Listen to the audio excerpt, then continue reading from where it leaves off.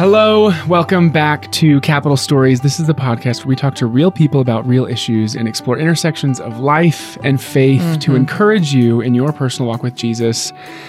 And for a while now, Tara, you've been saying we need to talk to this guest we have today, Toni Ragsdale, and her husband, the Reverend. What's the Reverend's first name? I don't even know the Reverend's first name.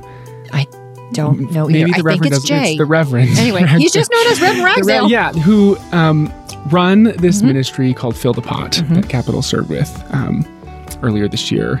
And you were right. We needed to talk to this woman. I had no idea. I was so right. You were so right. I had no idea the story, the incredible story. Amazing. That this, it sounds like we're speaking in hyperbole when we say that. I love the hyperbole. I love the hyperbole and exaggeration. It's just not often that it's correct. It's true. It's so true. There were I wish I was on a microphone for this episode because there were so many times I just wanted to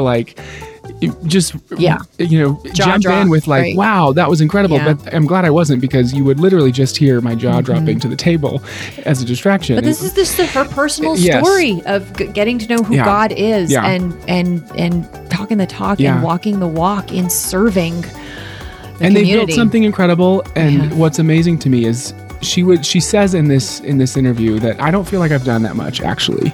She's just made herself available. Yeah.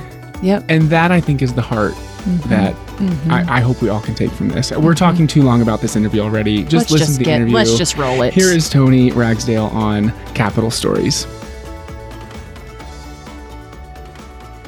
Oh, I am so excited to be talking to Toni Ragsdale. I remember during Serve Day, when Capital had our Serve Day in 2022, and we had a little team there, and Troy Champ, our lead pastor here, remember? He came in and had a conversation with you, and we came back and got back out into the car, myself with Troy and our executive pastor, Mackenzie, and they both started crying. And they said, I feel like we just met a celebrity in the kingdom of God. Oh, my. I know. Like #facts. That actually happened. And I sat there and realized, that's a good way to put it. So I'm so excited to be able to hear your story and hear your heart and hear the genesis of Fill the Pot, which is the ministry that you co-lead, and just the story of your faith and the depth of it. But there is something magical and beautiful about how you approach life. The enthusiasm and the compassion and the sincerity with which you do it. We're going to dig in. We're going to hear about some personal stuff and some professional stuff as well. But tell us first, just kind of a little bit about yourself. Well, hello. Actually, I was born and raised in Chicago, Illinois. Grew up there, high school. Lived here in Utah for 30 years now. I know, intentionally, 30 years. Have 3 children, many children. My sister passed away some years ago, so I took her girls, and also I've taken in, oh my gosh, so many children. I call my home like the Underground Railroad for children, for like a foster home no one knows about. That does not surprise me.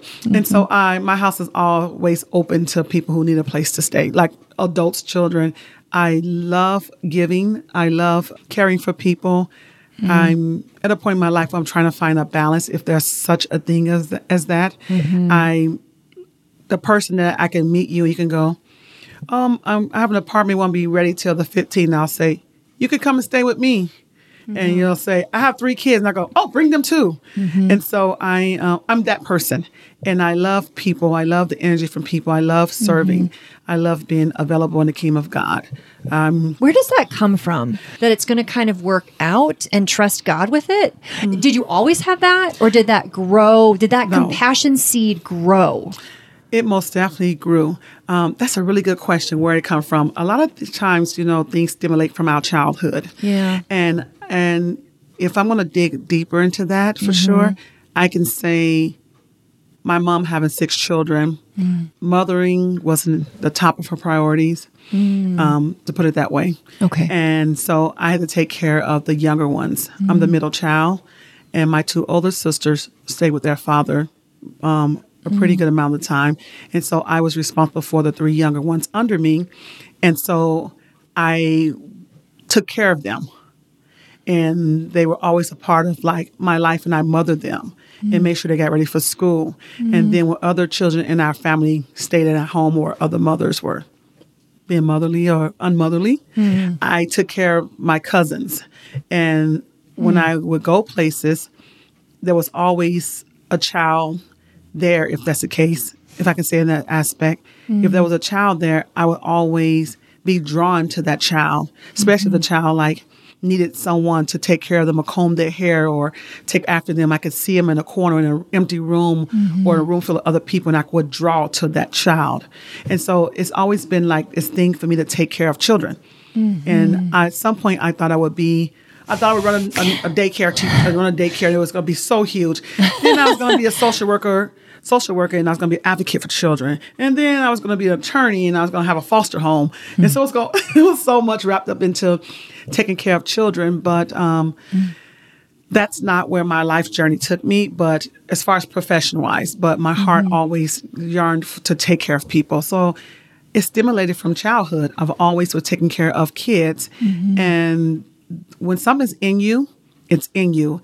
And at some point, I have to learn how to nurture it. So me becoming a mom actually wasn't challenging for me. The age probably was a little challenging, but it wasn't challenging for me. Because you knew how to do it. Right. It wasn't. So it was just a natural. It was just like a natural thing. Not that I didn't have challenges, but it was just literally, it was natural for me. Trusting God. No, I didn't grow up in a home where God was, I guess, even spoken. At all? No, at all, or prayer. There was time we would go to the churches in our community. Growing up in Chicago, there was like 100 churches. A church on the corner, a small church, a huge church. A lot of times, like, we didn't have food at home. So if the churches were open on a Saturday or doing something, we would go down to the churches and like maybe help clean up or act like we're going to sing in a choir or something. And then they would like have us come in, but they would feed us. Right. And so that part of church, I do remember for sure. And if you want to tie God into that God just kind of opened the doors to make sure that we had food. And the churches on the corner, we'll find another church that was doing revival. I don't even know what's called revival. We would hear them outside singing. We would go sit down, and they'd be like, they had chicken and they had sandwiches. And we were just like, I would have my younger brothers and sisters. We would just find places and to go eat. And churches were the places in the summertime. If I think about it, but yes. Yeah. So even then, like, the hand of God was moving, but church was not a part of our lives. And at that time, it just wasn't. When did it become a part of faith and Jesus become a part of your life? Craziness. We go back many, many moons ago. I had got to a point, I was a single parent then, and I said, I think I do a pretty good job with my kids, installing things in them and making sure they understand manners and being respectable. And we do pretty good at school and managing them and working and things like that. And so I said, the one thing I want them to have is understanding of God. And I think if they understand God, some of the hurts and stuff that happen in life, they may be able to deal with them. This is what I said, like, without even being engaged in church. So there was this church in our neighborhood, Unity Baptist Church, and they had put these flyers around, and it was like an Easter egg hunt. And so then I was like, oh, I'll take my kids to the Easter egg hunt. Took them to the Easter egg hunt for the community. So they was like, come back. And I was like, no, I don't do church. And so then my kids had such a great time because I think it was the first time they were ever around like other Black kids. And it was like, yay, Black children. And so they got excited. And so I was like, okay, I'll take them to church. So I took them to Sunday school, and me still not trusting, not knowing what's going on, understanding, put it that way, the ignorance part of it. I sat in Sunday school class with them in the children's class. And then I took my chair, set it by the door, just sat in the back while my kids learned Sunday school. Sunday school was over, we left.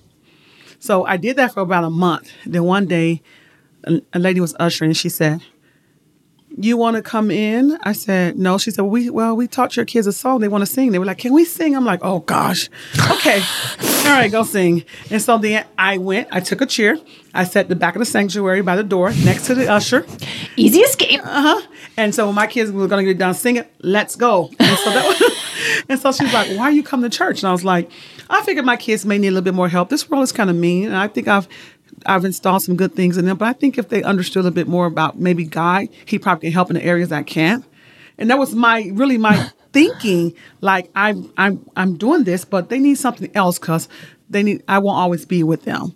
And so it was just something there still that I didn't understand and know. And then one day I went inside the sanctuary. And then I put my chair at the back of the door again. So then she says, why do you keep sitting in the back? And I'm like, because I want to. And she says, what are you afraid of? I love a good dare. That's me. I said nothing. She said, well, you think God is going to get you or something? I said, no. She goes, well, go to the front then. So I got up. I went to the front of the church with my kids. And from there, it just turned around. And then I was actually the message. And I was like, whoa, is this real? And it's like, I didn't even understand the Holy Spirit, but something just happened and the conviction. And I was like, and it wasn't like, I'm a good person. I don't go do this and hurt people. And but it was like, but God, like, how are you dealing with those things? And Jesus died for you. And you're not recognizing him. And it became so real to me. And I'm not kidding. So I just took off running. Like, I don't even understand, like, it was a challenge, but even to go back, I seriously just took off running from there. Like, you were like, I believe. Yeah, seriously. Yeah, I was like, and it was like the next Sunday I went to church and I went and sat on the second pew again, like right there in front. And then it was like, they did an altar call. And before I knew I stood up, I was like, me? I was like, oh, put your hand down. And I was like, why are you up? Really? And it was amazing. And it was like, what am I doing? And it's like, and I very rarely cry. And it was like tears and this and that. And I call it the shedding, the purging stage and understanding God. So, and I just don't know. At some point, I didn't understand, like, how did you make it this far? You've just been surviving life in your best form and finally understood, like, peace. Yeah. And you're not alone. The very thing that you wanted for your kids, you got for yourself. For myself, seriously. I mean, it's just so interesting to think that as a mother. You're just thinking about your kids. That's what I was thinking about. I just know I'm not always going to be able to be there for my kids. That's exactly what I said. So I need to make sure something, but they have something to anchor them. Think about yourself as a child, having been one of those children, grown up, that also needed that unconditional love and support. Yes. And that's what it was for. Like, I went to help them to be able to be more sound and stable and when life hit them. And it was like, God was like, no, I need you. Yeah. Yeah. And so, and I just can't even imagine, like, literally, like right now, it's been amazing. Yeah. Well, you certainly answered that call. I literally did. And so then you met, at some point, the Reverend. Yes, actually. It's crazy. My first husband and I married, separated, divorced, remarried. Okay. And so then I was in Rose Park when I first had my encounter and the kids in my own home. I actually ended up being the first time home buyer with my children, single parent. So just kind of stepping stone, making some big accomplishments. And then we moved to Sandy, where I live at now. And then my first husband ended up passing away a couple of years later when we lived in Sandy. And I was a widow when I met my husband now, Reverend Ragsdale. Yeah. And I met him at Taco Bell on my lunch break. And crazy, amazing journey, but we've been hanging out since. We first became like best friends, like literally best friends. Because I was like, I'm not into dating. Don't really want to do anything. It's still this whole widow thing and kids. And he was so patient and just kind of hung out in the background and friendly and for like over a year. And then we actually he was like, you want to go on a date? And I was like, we could go to Taco Bell. I know, huh? I was like, we already date every once in a while. Then he's like, no, like, let me lay it out to you. And so we've been, again, running since. Yeah.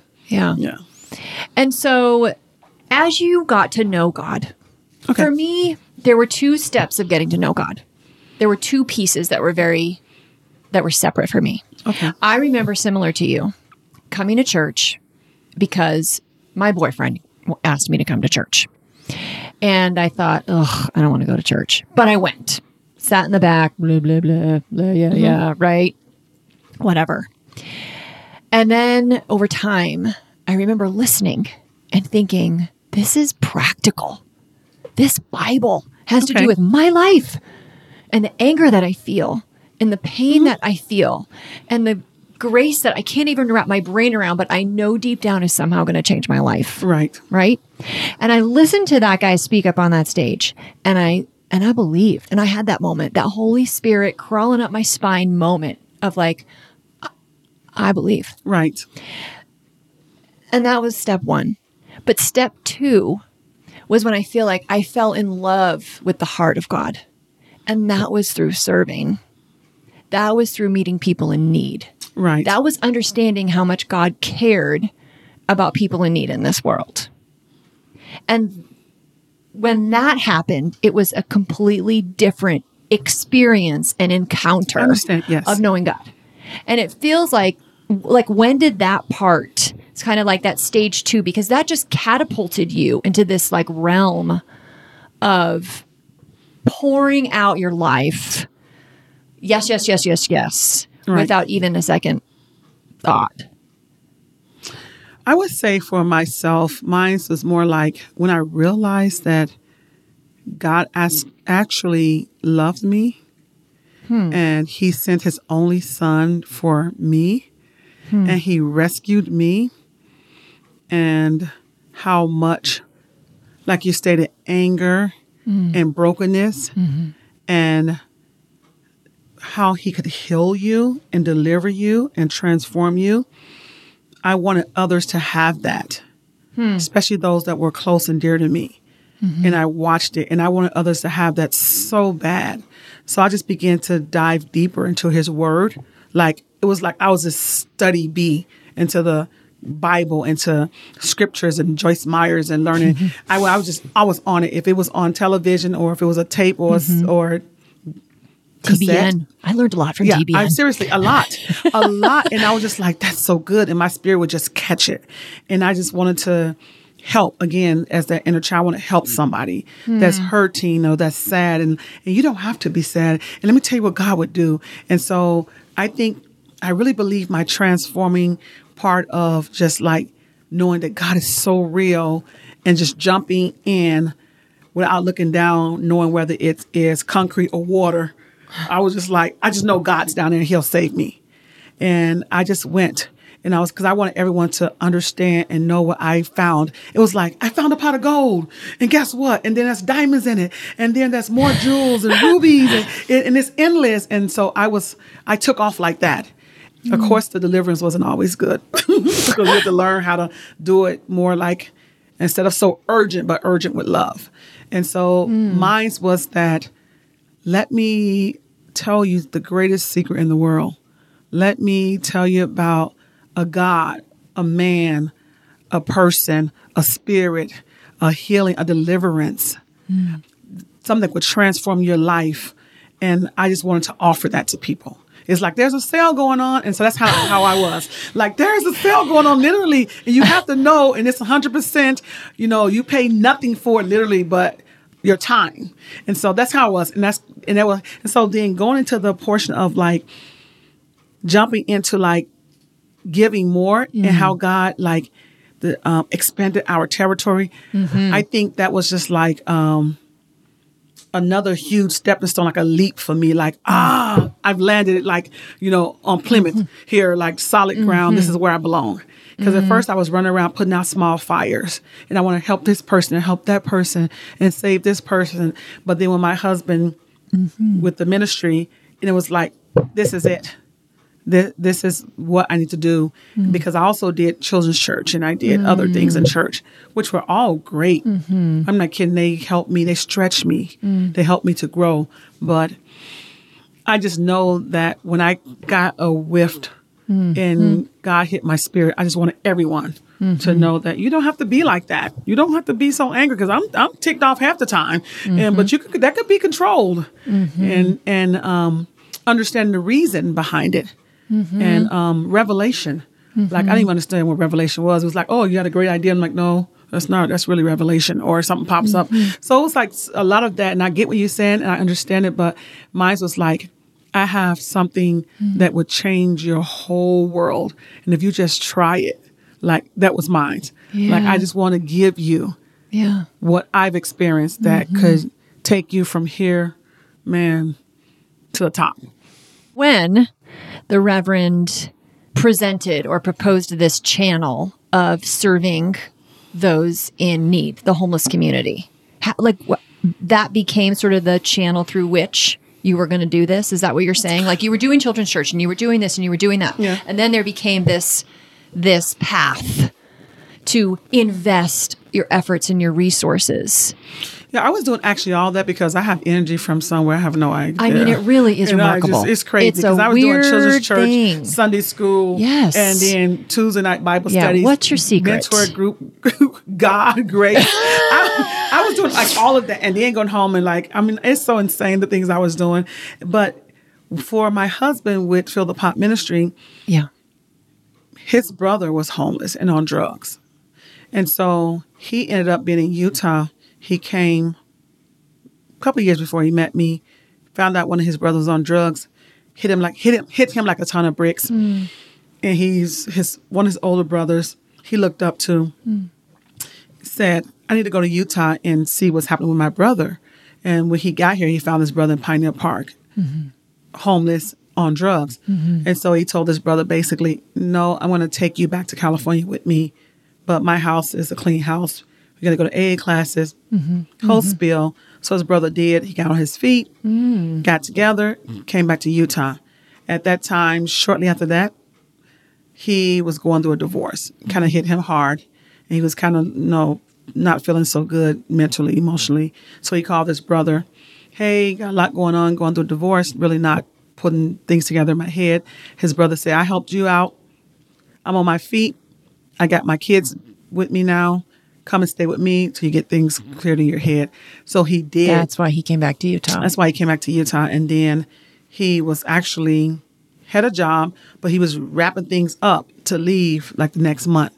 Then he met me at Taco Bell. Taco Bell. Yes. So the reason why he decided at some point in your marriage, he said, I want to go to Pioneer Park and just start serving. Right. Just like bring food to Pioneer Park, the two of you. No, what happened, he and his brother talked about doing this. His brother's going to do the homeless part, and he was going to do the homeless part, and he was in the drugs because they went to AA class. They both went to AA classes. He went with his brother to be a sponsor to figure things out so he can know how to be able to serve people and meet them at their need. And then his brother got on his feet, things happened, and then one day he went to sleep and then wake up. Oh. Yeah, drugs take a toll on your body. Even though he had been clean for a minute, had his kids living with him. And so my husband went through that mourning stage, and then he came to me one day and said, hey, it's time for me to go to work. And I'm like, well, where you been going all this time? And he was just like, I know checks get deposited. And we had been married like a year then. Oh. And then he's like, well, I need to go to work for God. He said, my brother Lee and I, we'll talk about doing the homeless on the streets, and me doing this part, he doing that part. And I'm like, okay, good, cool. And I thought he was just going through a phase because his brother, like a teenager that buzzed their hair off or something. I was like, he's going through a phase. And so he went out there one Sunday to the park, and I'm like, okay, let him go. A month go by. I'm like, you're still doing this? No, seriously, I was not on board. And this is 15 years ago. Yeah, this is 15 years. Actually, our 15-year anniversary is coming up next month. And so I was not on board. And I was like, this is insane. Like, what are you doing? I'm like, I know he has, lost his brother. He's grieving. But now he's saying, like, let me take food out. And at this time, let me set the scene up. There was 13 people living in my household. My family, his nephew from his brother who had passed away, my sister and her kids. My sister had went through a major stage of depression. She was diabetic. She refused to take her insulin and stuff, and kidneys and stuff began to shut down. So I had her kids and grandchild living with me. So there's 13 of us there. My husband does construction. In the wintertime, construction hours get very low. You may do 15 hours a week, if that at times. And so I had a hard time because I was like, first you were just going out there with maybe coffee or something, I don't know, or some donuts. Now you're saying, we're going to buy this food. And so I was not on board with that. And I'm like, again, looking at the circumstances, not trusting God to, provide. I'm like, we have 13 mouths in here to feed and blah, blah, blah, blah. And he's just like, but I need to go. And I'm like, is he still going through this? And so then one day I said, by this time, it's January, it's cold. And I'm like, okay, I'm going to get up and go with him. I'm going to put a stop to this.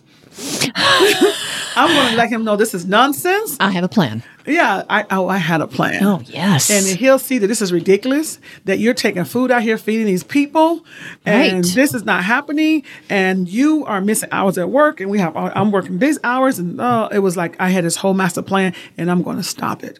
Yep. And this is it. And he'll see. Sure Because I'm will. going to point out to him that this does not make sense. And so then I get out there with him. Like down to Pioneer Park. Down to Pioneer Park. Like we show up on Sunday mornings. Yeah, I went with him. I said, I'm going to go with you. He was like, what, you are? I said, yes. So I get dressed and put on my boots and my coat and stuff. And I'm in the truck with him. We get to Pioneer Park. He pulled in. And so then he have coffee and he has some donuts. And so then I'm watching him. He got the truck and I'm like, it's Pioneer Park. I'm over, go, be careful. Don't go too far. I need to be able to see you. You know, I'm from Chicago. I got your back. If you need some help, let's see here. He's like, no, I'm good. And it's because, our mind think homeless, dangerous. Yeah. What are you doing out there? Watch yourself. And nothing wrong with being alert. Right. And so then he is out there. So he got out of my sight and I couldn't see him. So I get out of the truck and I find him down a little further in the park by a tree. And there's this lady lying under this tree. And she had a cardboard box over her. And he took off his gloves. He sat on the ground in the snow. And then he took the coffee and he cleaned the snow off her cardboard box. I'm so serious, guys. He lifted her head up and he says, hey, I need you to drink something. And she was like saying something to him. I couldn't hear it. And she was like, mumbling it. And he says, yeah. And he lifted her head up. He gave her some coffee. And he's like, I need you to put something warm in your body. Make sure you can move and make sure you don't, get too cold and, and pass out here. He's like, so sit up. He lifted her up a little bit more and he gave her some more coffee. He's like, move your body a little bit. Come on. And he's like, get something warm in your system. And I'm like, oh my gosh. And I started watching him in this godlike form. I promise you. He get off the ground and he goes to the next person. This guy was like, it's cold. He take his gloves out of his pocket, hand it to the guy and was like, you want some coffee? And I'm like, I'll go get it. So I'm running back to the truck. That's when I jumped in, like to see him in action. And God just showed me that you're living in fear because you're looking at finances and circumstances and you're not trusting me like you're supposed to. And there's a need out here and that's so much greater, so much greater than what you're looking at that's inside your home. I mean, like my heart's in the right place, but basically get off yourself. And most definitely I didn't want to be a stumbling block to him if that's what God called him to do. But even by me being in his ear and living in fear, which blew me away because I didn't understand I was. Because I also am like, well, God gave us common sense too. And we don't take the last of our money and give it to people on the streets. I'm trying to feed the 13 people I'm already responsible for. But then it hit me like, you know what? You've been living in fear. You're not trusting God. You're not expecting that ram in the bush. You're not knowing that God's going to provide. Yeah. You're not looking at that, you planting a seed and your seed is food. And you're not seeing that when your pot is low, you give more. And the very things that you believe you're not practicing at this time in your life. And so seeing him move and serve, it was like I became shame of like literally like, who have I been to you? I haven't supported you in this realm of your life. And I just chunked it up with like, you lost your brother and you'll be okay. But this is so much bigger than that. Yeah. And so then again, that's when I was like, what can we do? What's next? Let's get some more food. And we've been moving and God's been blessing, like seriously. So what was next? What was next is that I started making the kids get up in the morning time and go with us. This became your church. It became our church. And I still we would go to the park at like 5:36 a.m. And then leave the park and be wrapped up by 10:30, go to church, the Calvary Baptist Church, change our clothes, and then get ready for service at 11 o'clock, like running in the sanctuary. And then I would teach children's church and then do other stuff. And so what was next is that we just dived in And I started fixing food. And our audience in the park from Pioneer Park became 2 people, 10 people, 20 people, 50 people, a line of people, and it just kind of grew. And so then we started going places like Walmart, asking for like leftover breads and rolls and food and donuts to help. And so they would give it to us. We started going and trying to find if someone can give us meats because it became expensive. Yeah. Yeah, because I'm like, it's cold outside. We can make pots of soups and stews. They go a long way. Yeah. And so then we get into church one day we came to church, run to the door.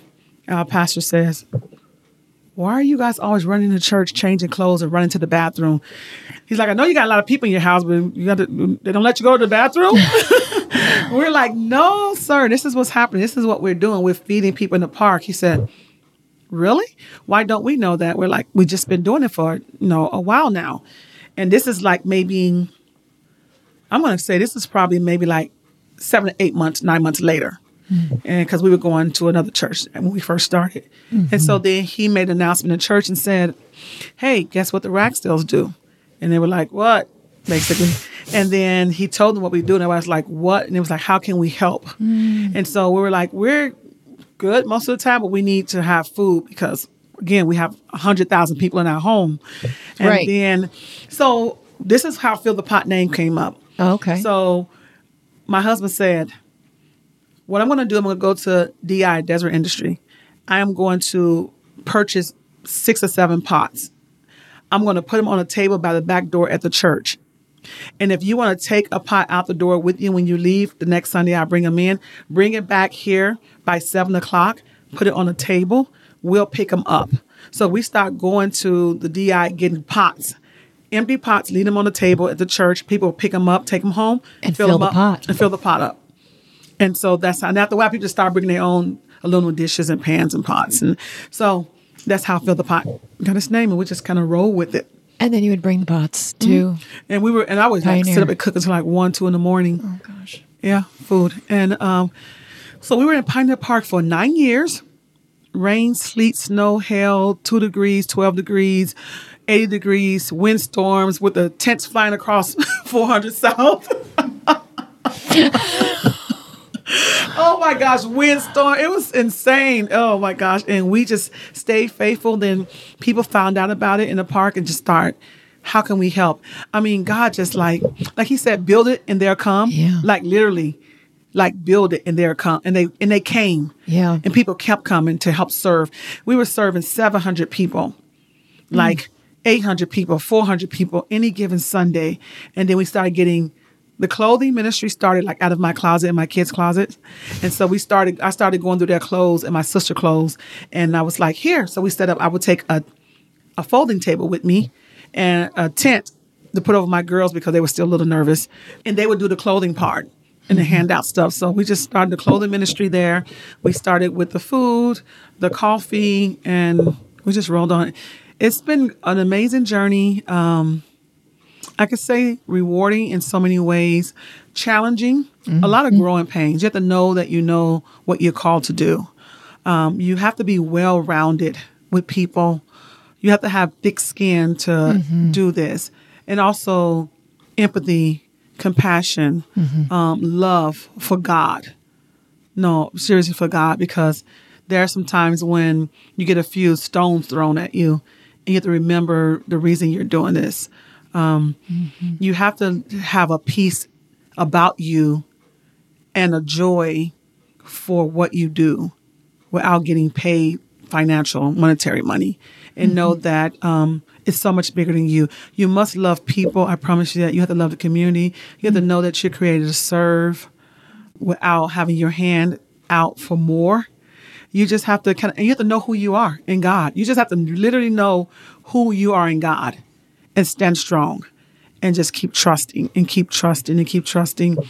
There's times where probably we shouldn't even have the doors open, but God is so faithful, so amazing. He always come through. I say a ram in the bush. He always have a ram in the bush. Yeah. He always delivers. We literally, like it says, when all else fails, just stand. We just stand. And I believe, I'm not kidding, I believe so much in just being available. Like every day for God And when I wake up in the morning time, my family will tell you this, that those who know me close would say, I wake up morning time and I'm like, God, what's next for me? And I'm like, put someone in my path that I can be a blessing to today. And let me see the least of them. Like these things go around in my head. And I'm not like this perfect person because I have moments too. But I'm like, God, put somebody in my path I can kind of like maybe compliment, or who I can see that something in their spirit may be sad, so I can say something to them today. Or show me something different that I can get excited about you for. And I just kind of I go seeking. I'm not kidding. Sometimes it's crazy. I'll be like, is that you, God, or is that me just kind of being Tony and out there? Because sometimes I can be out there. And God be like, no, that ain't me, but you can go if you want to.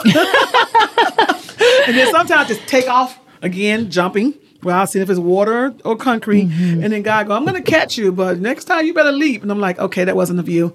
I better be good. Okay, I better stop. Because I'm like, I want to help. And then I'll just go run and help. And I'm like, nope, I didn't send you on that journey, but when you get done, I'm like, okay, let me back out slowly. Thank you anyway. Have a good day. It's such an extraordinary story.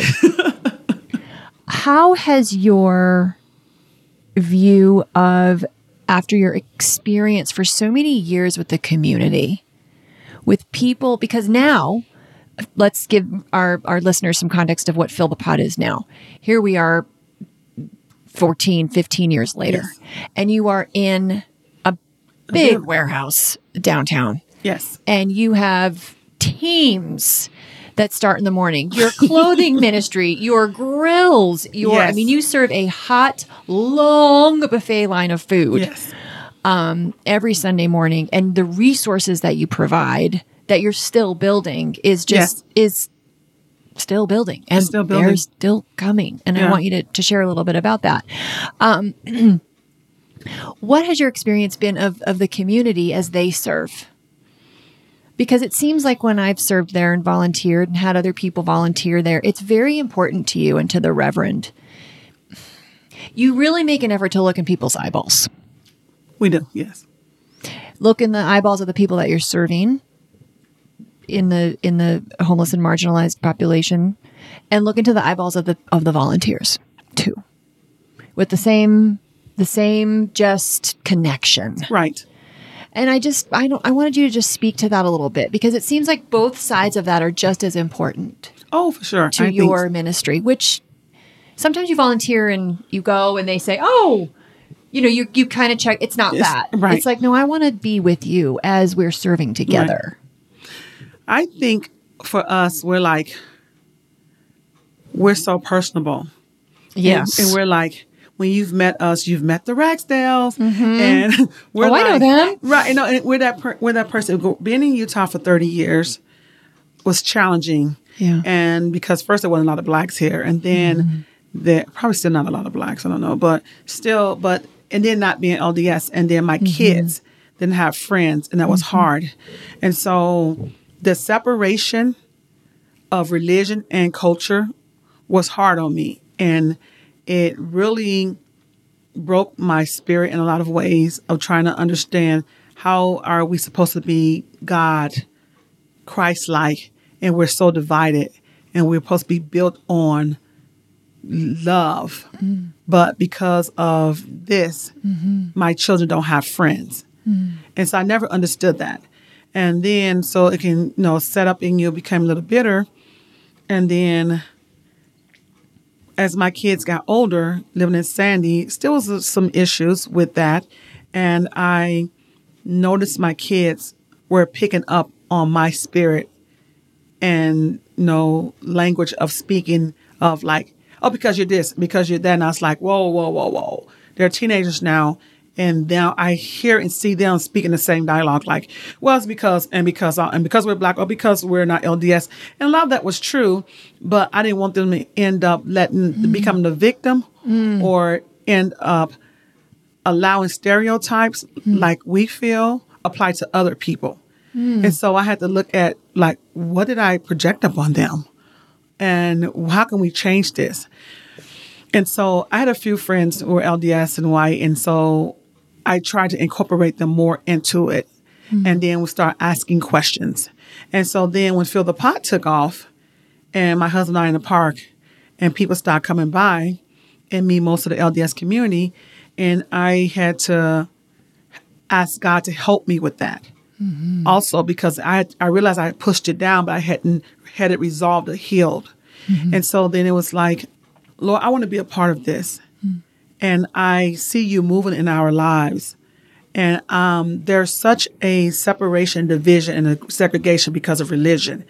And we want to be the bridge for that. Because people will come up and go, oh, you guys go to Baptist church. Okay, see you. Oh, so who's the leader of this thing? We are. And who's over you? Us. All right, bye. And people still do that now today. They'll come in and go, I heard you guys are the overseers of Fill the Pot. And I go, okay. And they'll go, so who's over you guys? What's the main head guy at? I'm like, over there. They go, like, no, who's over him? God. And what I do, I go, God. And so we still get that, but we handled it better. So we had to get to a point, especially myself, where I had to go, God, if you're going to use me, strip me. If you're going to use me, heal me. And the very thing that have set me apart, that's a thorn in my side, I don't want that to be a stumbling block for the growth here in the community. And it's so crazy because then everyone started coming up was like LDS, like, hey, we can help. We want to serve. And it was like, okay, I see where we're going with this. And God just opened the doors. And right now, I promise you that I feel like we have bridged the gap in a community of misunderstanding and judgment, and on both ends, literally on both ends. Right. And we call Fill the Pot like the great melting pot of Salt Lake City. We really do, because people come in, we're not concerned about what religion you are. We're not concerned about your background or your culture. We tell people this ministry is built on God, Christianity. And if you can deal with that, come in the doors. If you're coming for anything else, we're not going to fight with you. This may not be the place for you. That's simple as that. But people come in, they go, oh, okay, Christian base, that's it. Because I believe we all, no matter what, we think if we come into serve the community, we have a similarity there. You know, there are some things we have in common, and let's build off that. When you find the common interest of people, you can do anything. You can start a conversation. And so it's like, what do you guys like to do? What's the common interest? God is. What's another common interest? Our community. We all come here to serve. We have a heart. There's a need. So let's build around that and then build a relationship. There's no end to the relationships with us. And we intentionally did that with the best heart, because there's no way for us to navigate and network and support and provide in this community without you and you. It's impossible to do that with the best form and the best heart. And they call ourselves Christians, but say you can't come because. And then the very thing that hit me hard, that built up resentment, I'm going to do it to someone else. And it's to me, I think, like, shame on you. And so we felt like we're all brothers and sisters in Christ. We can say that in a heartbeat when we're in the sanctuary. But when the doors open, can we live that? And our intention is to live that. So yes, we look into the eyes of the people that we serve. We look into the eyes of the people that come down to serve, because these people mean, I promise you, they mean so much to us. There is no way. You've been down there. You can't get a spot to serve. Yeah, I mean, you have to sign up 6 months in advance to even get a spot on your volunteer teams. And there's no way that my husband and I can do this operation. But that speaks to why. That speaks to what you feel and experience at Fill the Pot. Fill the Pot. Why people want to come back. And we do. We got lots of people at Capitol here. A couple of our guys, Greg and John, they do the coffee every Sunday morning. They are doing coffee every Sunday morning. And we just feel like, okay, why not?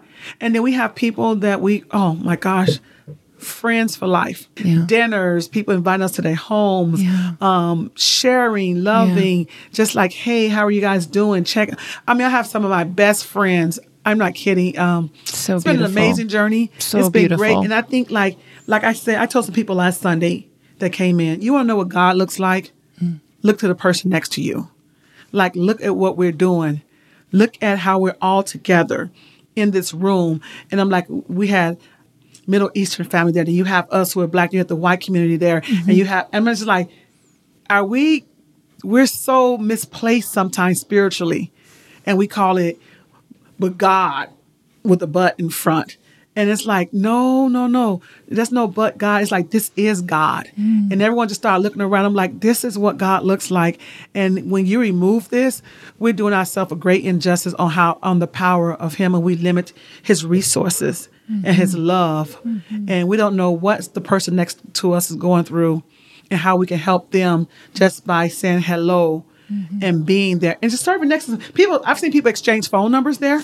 They'd be like, oh, wow. And hey, let me get your phone number. And I'm just like, it's amazing. It's been amazing. It's beautiful. And that's the kingdom of God. I promise you that. That's what that looks like to me. That's what that feels like to me.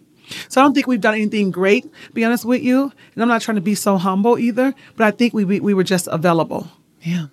I really believe that, because I'm like, I would tell my kids and my young adults, be available.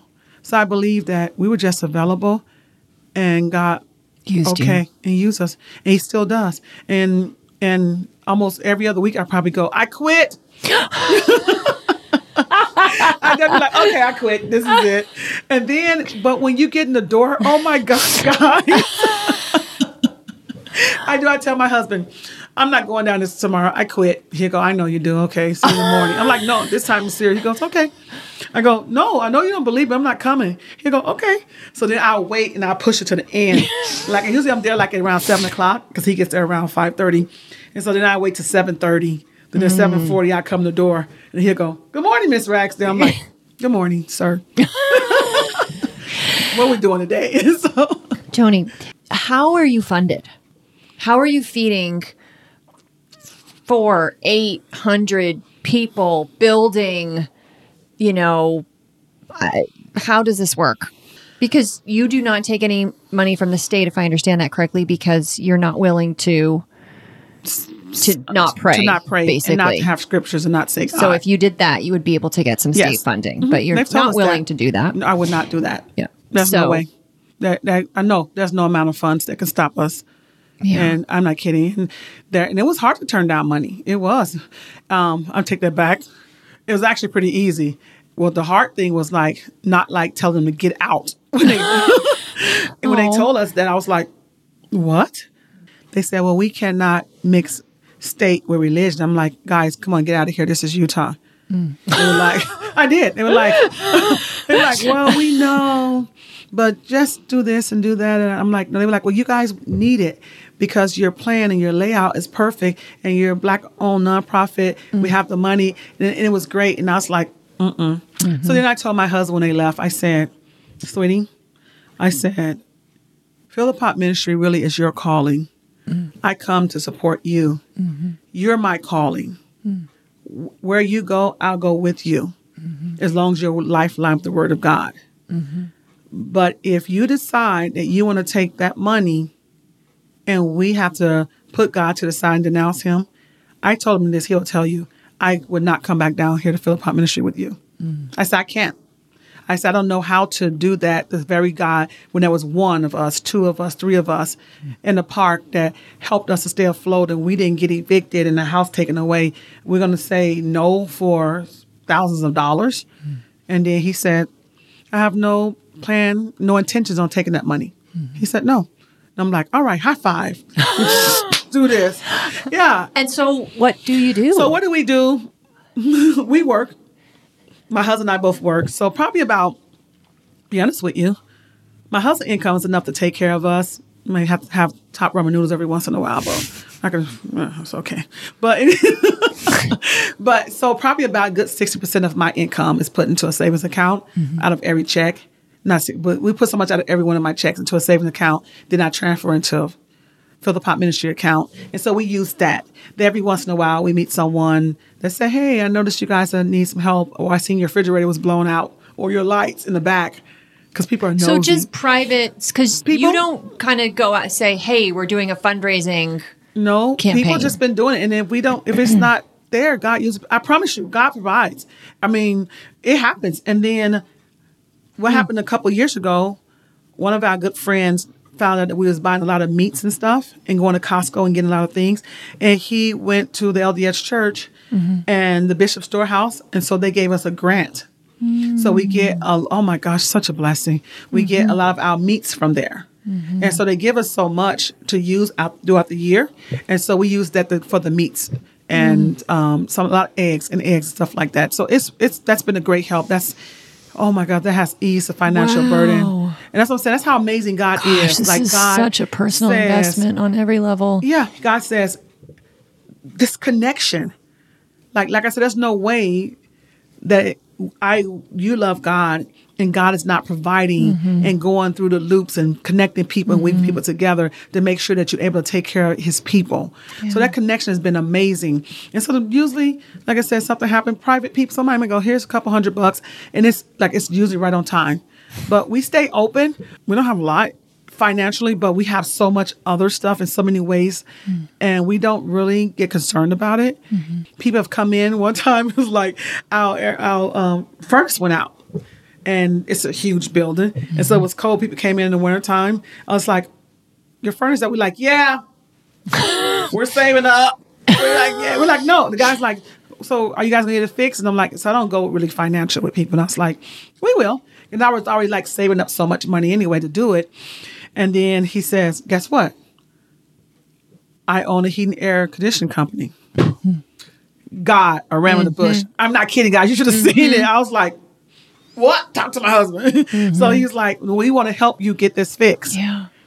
Oh, so amazing. Yeah. So after everyone left, they stayed an extra 2 hours working on things and said, you guys need a whole new furnace. You need this. You need that. We already knew that because someone came down and told us. And like, it's going to be, $9,000. You have 3 units on top. This here, the furnace is like 20 years old. You have to take it off the roof and to get another one up there. We're like, oh. So this guy, Tyler, he emailed me and called my husband. He said, my company wants to do your units. Yeah. God moved him in such a mighty way that they put both furnace units on the top. They paid for the crane. They got the city ordinance, what do you call it, signs, so they can be able to bring a crane in the community. I literally flipped out, and it's so amazing. And I was like, God, you did not just do that. Seriously. Yeah. Really, seriously. Then I'm like, let us buy you guys dinner. That's my token of love. I don't know. That's all I got. Let me buy you guys dinner. They're like, no, you don't have to. But I'm like, those are the things. That's trust. That's so huge. Yeah. And if someone come in and go, I know you needed some women underwear or men underwear. Here's 4 packs. That's so huge. Yeah. Because to me, it's like, thank you, God. And that helps release some financial things this way. And I don't know, it's like God whispers throughout the community and the schedule gets moved around. That's beautiful imagery. Yeah. Yeah. And then here comes Tara, like right in time. I'm not kidding. And it just happens. And I might have a slot open. Someone say, oh, my family, I want to come down. It's 4 of us. And this guy with a slot of 4 people, him and his family, owns a heating and air conditioner. Yeah. And God just like moves. And we just heard about you. Beautiful. Those things happen. So fundraiser. Yeah. 15-year anniversary coming up. We're doing our first fundraiser. I'm excited and nervous. Can you believe I'm nervous? Okay. So in November the 11th, 10th, on a Friday. Okay. I know that. So we have someone helping us put it together. We'll put that on the resources page. I'm so excited for this. Yeah. And so they said, we don't ever have money. You could tell them we just trust God and we just go. They're like, so what's your projected goal? And we're like, I'm like, is that a real thing? Yeah, I know it is. I know it. I was like, this was just asked. That's where you get to dream. I know, really. It was just on Saturday. I was like, I never thought about that. He was like, that we would make some kind of money that night? Yeah, and he was like, what about 50,000? I was like, that's a lot. I was like, okay. He's like, well, what does it take to run this place? So I told him like a year because I do a lot of books and stuff. And he was like, well, let's go higher than that. I'm like for reals? Like higher? Yeah. He was like, and he told me a number. I said, I haven't seen that number, but just visualize I'm about to faint. He's like, I was like, no. He said, no, that's doable. I was like, yeah. Like, Sarah. But anyway, so I'm excited. So it's our first time doing a fundraiser. And there's some things we need to do and get taken care of. And I think it's time to do a fundraiser. I think we're in a good place where we can do a fundraiser. You built so, people know about you and you now have a big email list of everybody you can invite. Gosh, so crazy. And so we're like the small fish in such a huge pond of organization. You got the, Yeah. Christmas box, the Ronald McDonald House. You have all these big organizations, and then it's go Marketing. fill the pot. Yeah. It's like, but we have the huge hearts out here. You sure do. So it's like, You sure where you do. guys been? It's like, oh, we've been under the radar. We wear beige and fly low. I don't know. Yeah. We're just kind of here on the corner. Well, We're doing our thing. Yeah. I think our listeners can see why Troy said this woman is a celebrity in the kingdom. That was so nice. I never heard that before. Yeah, But that was really nice. a celebrity in the kingdom. And I think all the stories that you have said today, your heart, the beautiful way that you love and are loved by God, and love people and are loved by people, and just facilitate not these big plans, every single day. Wake up with open hands to say, God, use me.